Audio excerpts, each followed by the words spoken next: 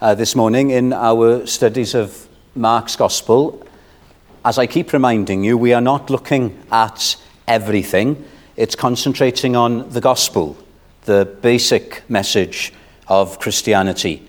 And Mark, as the other three Gospels, is moving toward the climax of Jesus' life in this world, which is his death on the cross.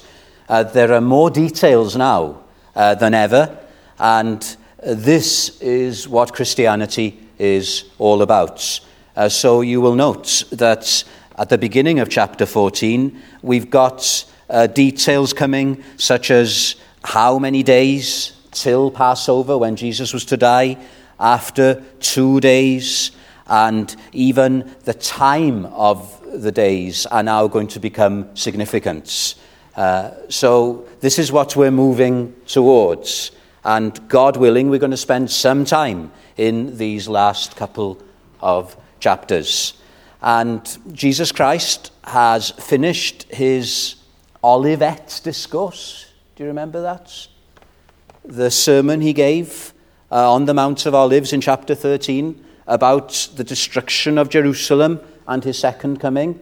That's what we've been looking at. And now we are given a detail about something that happened in Bethany. Now, when Jesus was in Jerusalem for the last week of his life, he didn't stay in Jerusalem. He stayed in a house in Bethany. Bethany is only a couple of miles from Jerusalem to the southeast of the city. And so what we have in Mark 14 in our reading, which we're going to look at this morning, is something beautiful that was done to him in the house of Simon in Bethany. Let me just give you the details here. I'm sure you noticed them in the reading. This is the house of Simon the leper. Isn't that lovely? Jesus Christ is in the house of somebody who was considered the outcast of society. As Stuart Olliott preached a few weeks ago, Jesus Christ's heart goes out to whoever. Doesn't matter who you are this morning. This gospel of Jesus Christ is for you. And then who else was sitting around the table in this house? Well, Mary is the one who opens the flask of spikenard. Who was Mary? Mary loved Jesus to bits. She was one of the most devoted people in the New Testament. Every time you read about Mary, you read about her being at the feet of Jesus. That's the kind of woman she was. What a fellowship meeting. And then who else was here? Martha, her sister. In the other accounts now, we're given these details. Martha was brilliant at practical things, serving and things like that. And then Lazarus was here. Now that's the most amazing thing, because he'd been dead and he'd experienced the power of Jesus Christ raising him from the dead. Wouldn't you have loved being in that little fellowship meeting? I would have loved being there. And the disciples, of course, were there. And Jesus has something done to him, which we're going to consider this morning.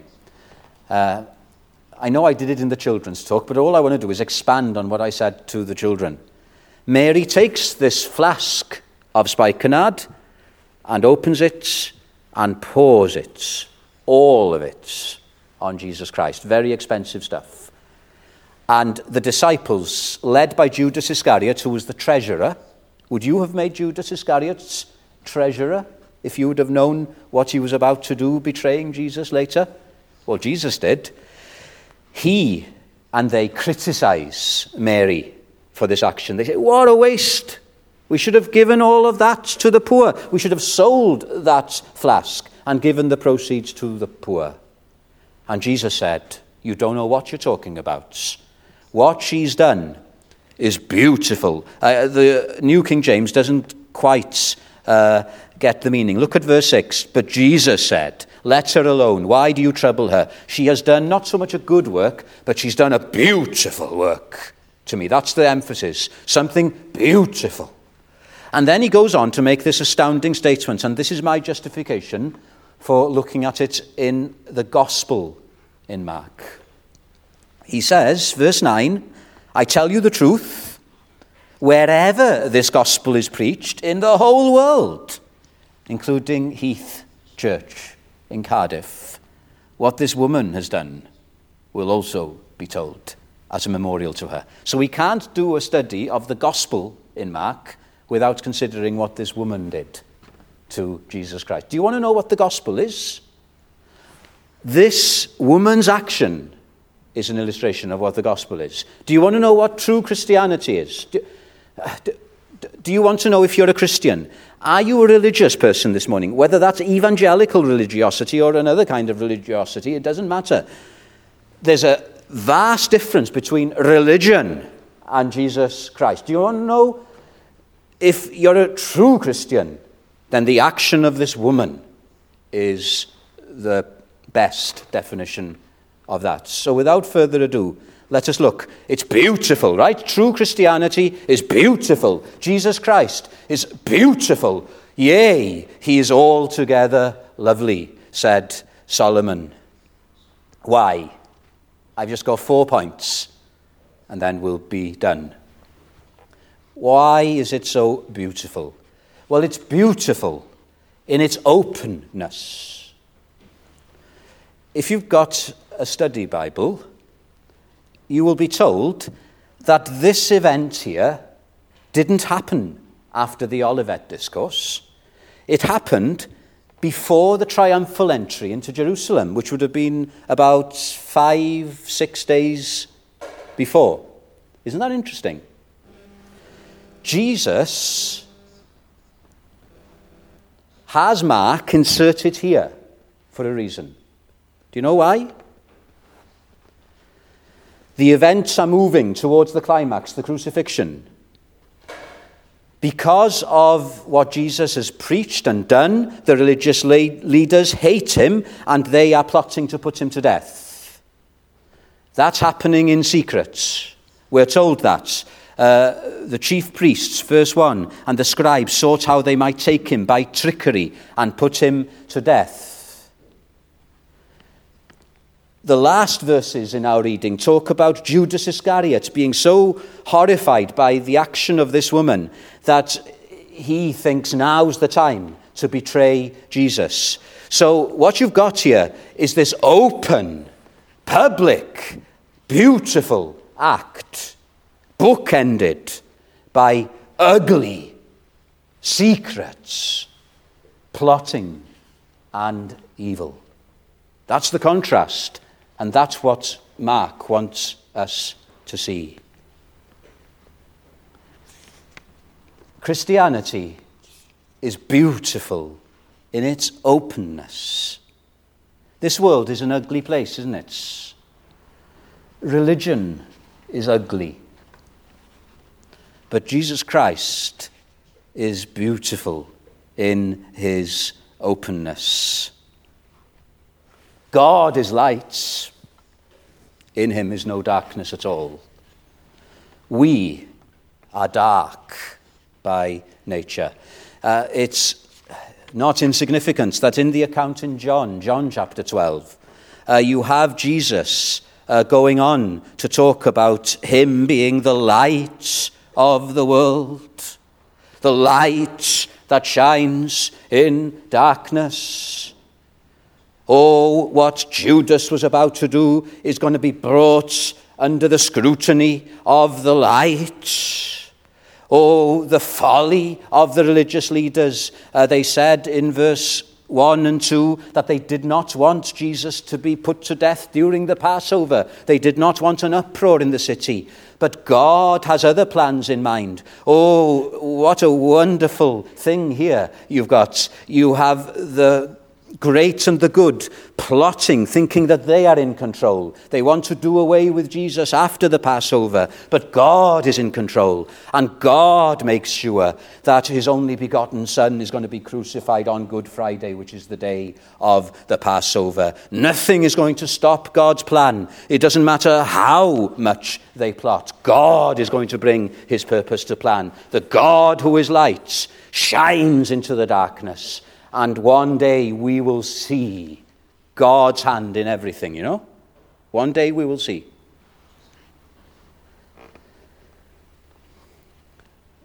Paul preached in the book of Acts, and he said, what God did, allowing his son to die on the cross, wasn't done in a corner.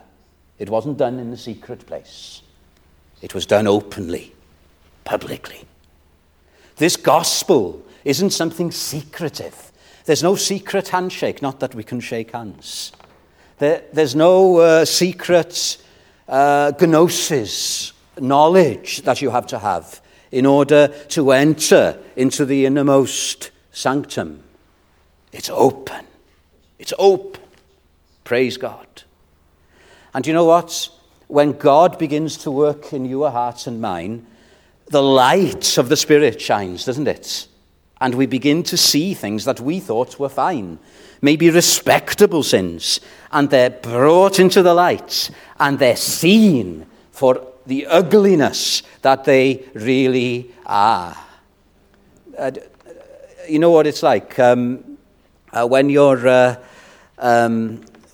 waking up in the morning maybe, and when I was a boy, I did not want to go to school. Did you like going to school? I hated going to school. And my mum would come and wake me up, and she would just draw the curtains of the bedroom, and the sun would shine.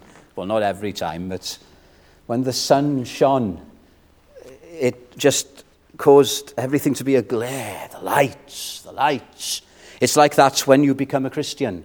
You think you're all right. Maybe you haven't done anything wrong. Maybe you're a good, moral, religious person, and there's nothing wrong with that in and of itself. But then the light of the Spirit shines into your heart, and you see yourself as you really are, and you know that you need to be saved as well. The openness of Christianity. That's the first reason why it's beautiful. It's not something secret. It's something open. No politics here. God doesn't do politics. Politics is the art of the possible. The gospel is the art of the impossible. And it's the most beautiful piece of art ever because it's open. God sees you. God sees me. We can't hide anything from him. But let's move on to a second reason why Christianity is so beautiful. Why a true Christian is something beautiful. There's humility here. Again, in the account in John chapter 12, verse 3, Mary didn't just anoint Jesus' hair or head, right? She did something unheard of. She anointed his feet as well. Now, you never anointed people's feet. Now, why am I making a big thing of this? Well, if you would have lived in Jesus' day, people would not have worn shoes and socks like we do. They would have worn sandals. And traveling on the dusty roads, if they visited a house, if they were guests in somebody's house, the servants, usually the lowest of the servants, would have the horrible task of washing the feet of the guests. But what Mary does here is she takes this expensive oil and she anoints the head and she anoints the feet of Jesus Christ with it. Now, that was just the lowest of the low. And you know what Jesus Christ did later? We'll go to the upper room in a few weeks' time. And what did Jesus do to his disciples? There was nobody in the upper room to wash their feet. There was no slave or servant there. So Jesus himself did it. And the disciples couldn't believe it. Listen, my friends, Christianity. Do you want to know what the sign of Christianity is? It's humility. Humility. And then this woman did something scandalous, outrageous. She unbraided her hair. Now, for a Jewish woman to unbraid her hair in public, it was scandalous. And this is what Mary does, and uses her hair to wipe Jesus' feet with it. That's how humble she was in the presence of Jesus. What's the gospel? You see, I've got two things I'm preaching on this morning. What Jesus Christ is and what he came to do, and what you become when you become a Christian. And in a way, they're intertwined. Because Jesus is the light of the world, And then we shine for him. Jesus is the sun, we are the moon, reflecting him. Listen to this. He made himself, he who was Son of God, High Prince of heaven, he made himself of no reputation, taking the form of a bond servant, the lowest slave, and coming in the likeness of men, and being found in appearance as a man, he humbled himself. How far did he go? How much lower could he have gone? And became obedient unto death, the death of the cross. The eternal God, not just becoming one of us and living in this ugly world, but going to die in our place, the ugliest of deaths. Stooping so low, but sinners raising. And Mary's response, is it your response? Is just to humble herself. Somebody asked the great Augustine, one of the biggest names in theology, what's a Christian? What 3 characteristics are there in a true Christian? And do you know what he said? For those who would learn God's ways, humility is the first thing. Do you know what the second thing is? Of course you do. Humility is the second. And do you know what the third? I think you can guess now. Humility is the third. And do you know what being humble means? It does not mean having a low view of yourself. One of Charles Dickens's characters was like that. You know Uriah Heep in David Copperfield? I'm so humble. He was forever going on about his humility. I'm so humble. That's not humility. Mary, listen, Mary was so taken up with Jesus Christ, she didn't think about herself at all.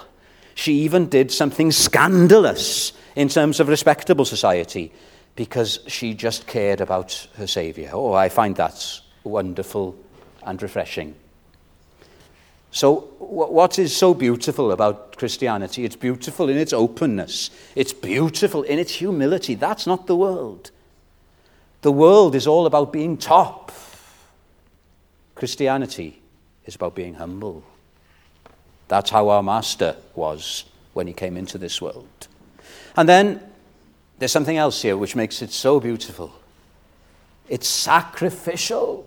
It's sacrificial. Look at Jesus' words. She has done, verse 8, what she could. She has come beforehand to anoint my body for burial. Do you know how much, if I can find my spikenard, do you know how much this would have cost, Mary? 300 denarii. Have I got it right? Maths was never my strong point. Is it 300 denarii? Yes, it is. Verse 5. Can you understand how outraged the treasurer, Judas, was and the other disciples? 300 denarii. Do you know how much 300 denarii was in Jesus' day? Do you know how much it was? 1 year's salary. Imagine now, this is 1 year's salary, right? You could sell it and get 1 year's salary. She opens it and pours 1 year's salary on Jesus. You can smell the aroma of your salary wafting into the air. Can you understand why they said, what a waste? I can sort of sympathize with them. Wouldn't it have been better to give the proceeds to the poor? Listen, listen, listen, listen. Some things are priceless. Economics doesn't come into it. Do you know, there's something priceless here this morning. I'm not talking about this building. I can't remember. What's the worth of our assets as a church? I can't remember. Maths, neither economics was my strong point. That's not what's priceless. Do you know what's priceless here this morning? You, me, not your body. Your body is one day going to be dead. But our souls, How can you measure the worth of a person's soul? The soul which goes on to live forever? That's priceless, priceless. Do you know what else is priceless?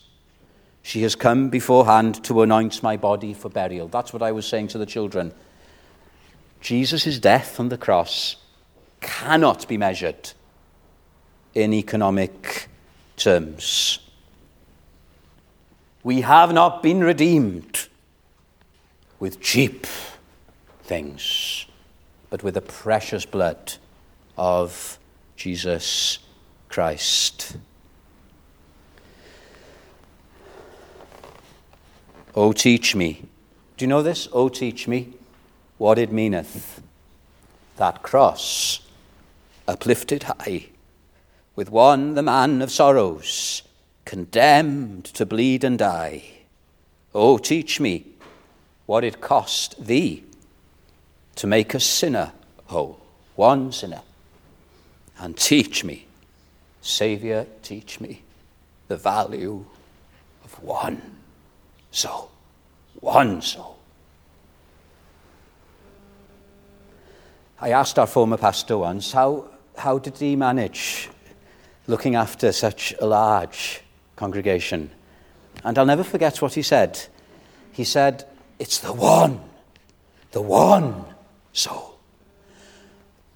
I know we're seated in numbered places this morning, but God doesn't treat you as a number. One soul is precious to Jesus Christ. The one lost sheep.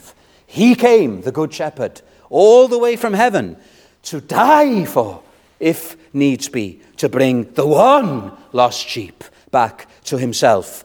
Christianity is personal. He, on the cross, loved me, and he gave himself for me.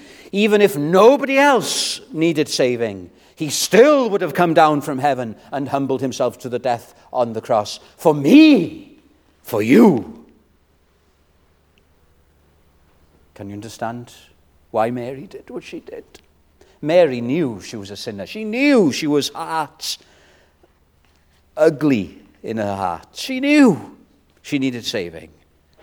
And she realized, we don't know how, but she realized that Jesus was going to die as the sacrifice in her place. And I think she just adored him and wanted to give her all that she had. Have you got that with Jesus Christ? Maybe our love isn't what it should be, but don't you feel just something? Let me quote another hymn. These hymns just put it so beautifully, don't they? I don't think you can use analysis to describe the cross. You've got to worship. This is Williams Pantycelyn, I think. The enormous load of human guilt was on my Saviour laid. With woes, as with a garment, he for sinners was arrayed. Just like this garment of a suit is around me, so Jesus Christ on the cross was surrounded by your sins and mine, and he took them all upon himself. Oh, love amazing, Williams goes on to say, love beyond the reach of human tongue, love which shall be the subject of an everlasting song. Eternity will be too short to praise him for what he did on that cross. My soul, my immortal soul, has been saved. My sin, which entailed an infinite sentence of punishment by a holy God, my sin has been forgiven. The debt has been cleared, and it's amazing, isn't it? Even in this day of small things, we can say, yes, he loved a sinner like me and died for me. What's your response to that? What's your response to 19th century missionaries leaving the comforts of United Kingdom, United States, and just going to the furthermost parts of the world, like Burma, like India, and not knowing if they were ever going to land there alive? Some missionaries didn't even make it. And you might think, what a waste. Oh no, they were doing something beautiful for the Saviour. They were so taken up with the love of Jesus Christ. Economics didn't come into it. One of the greatest thinkers in the 20th century in evangelicalism was Gresham Machen. Heard of him? Gresham Machen. He made a stand against liberal theology. And this is why I'm interested in this. He had a brilliant mind. His power of analysis was spot on, and yet he wrote about this sacrifice. The slightest calculation might have led the woman to act differently. She did not calculate at all. All that she saw was Jesus. The whole rest of the world was forgotten. There sat her dear Saviour and Lord, and her heart was full of reverence and love. What place was there for exact calculations as to the best use of funds? What place for aught save gratitude and honour for him who was her only hope for time and eternity? Little did she care for the cold criticism of the disciples. Broken was the flask, and the room filled with a lavish fragrance of the ointments. Calculation and efficiency was conquered by the might of love. Has your heart been conquered by the powerful love of Jesus Christ? Can you say, love so amazing, so divine, demands my soul, my life, my all? Does the love of Christ conquer even our way of doing things as a church? Yes, we must be good stewards, but in the end, this isn't about economics, is it? I remember Saeed telling me about pastors in Iran being imprisoned and then being released from prison and then going to live in the States and becoming Christian celebrities, big names, writing books. I don't see much beauty in that. And Saeed said, all these other pastors who weren't imprisoned and died 1,000 deaths just serving the Saviour in relative obscurity. I see something very beautiful in that. I see something very beautiful in somebody sacrificially doing something for the Lord, not even preaching, just sacrificially working behind the scenes, sacrificially not wanting their names mentioned. It's beautiful to the Lord. That's Christianity for you. Remember what George Whitefield, that great evangelist, said? Let the name of Whitefield be forgotten. Let my name be trodden underfoot, if Jesus may therefore be glorified. This is scandalous what she's doing. She's not thinking like that. She just wants to do this for her Saviour. Are you ready for that? Or are you using the scales? Are you using the calculator? Get rid of them. They're useless when you've got divine love, the love of Jesus Christ. And then one last thing that makes this beautiful. What's Christianity? It's beautiful in its openness. It's beautiful because it's sacrificial. It's beautiful because it is humble. And then it's beautiful because it's spontaneous. It's spontaneous. I love that. It's spontaneous. She didn't ask permission of the 12 disciples before she could do this. Her heart was overflowing, and she did it. Even though she's criticized, and in the accounts, they criticized her sharply. They must have felt like arrows in her heart, but it didn't matter. Her heart was so big with love for what Jesus Christ had done.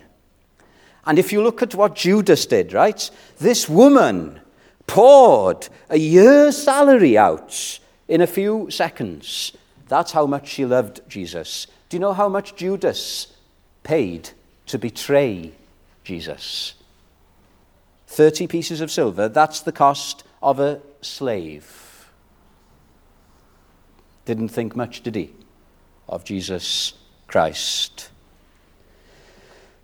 No wonder Jesus commended her.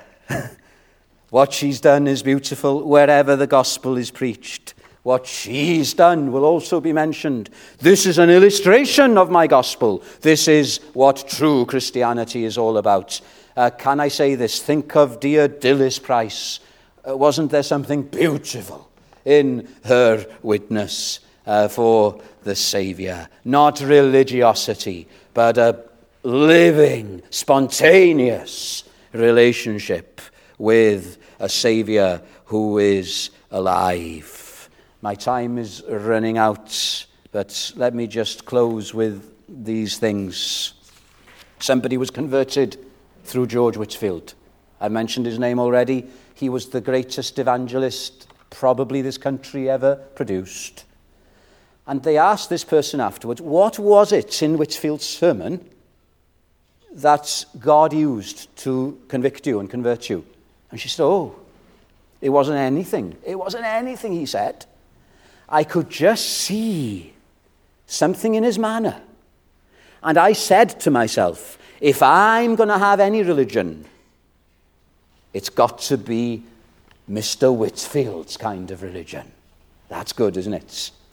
That you see something real, life-giving in a Christian.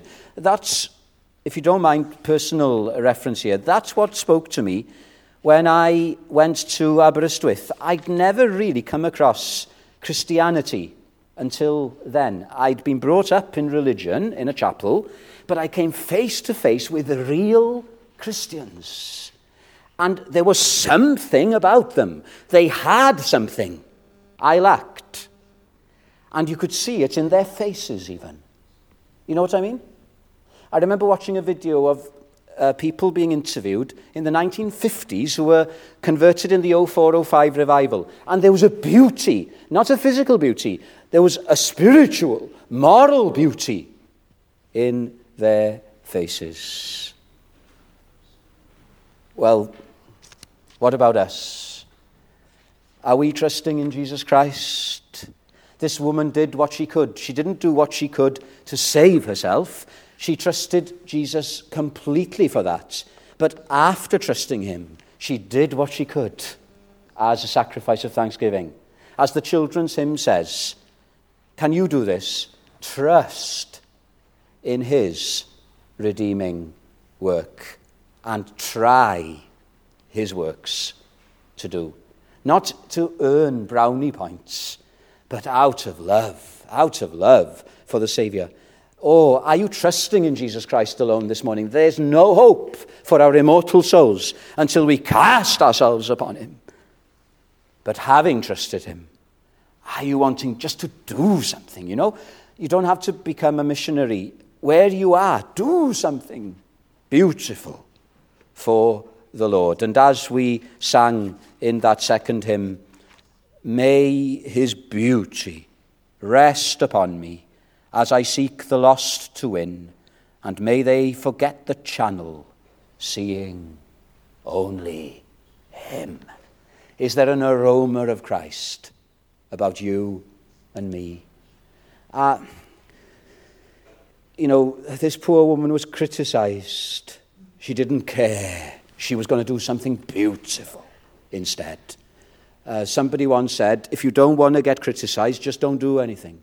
Just don't do anything. But if you do, then just do something beautiful instead, for his name's sake. Amen. Now we're going to close with him. When I survey that wondrous cross on which the Prince of Glory died, my richest gain I count but loss, and pour contempt on all my pride. Let's stand and again, please sing and make melody in your hearts. Cross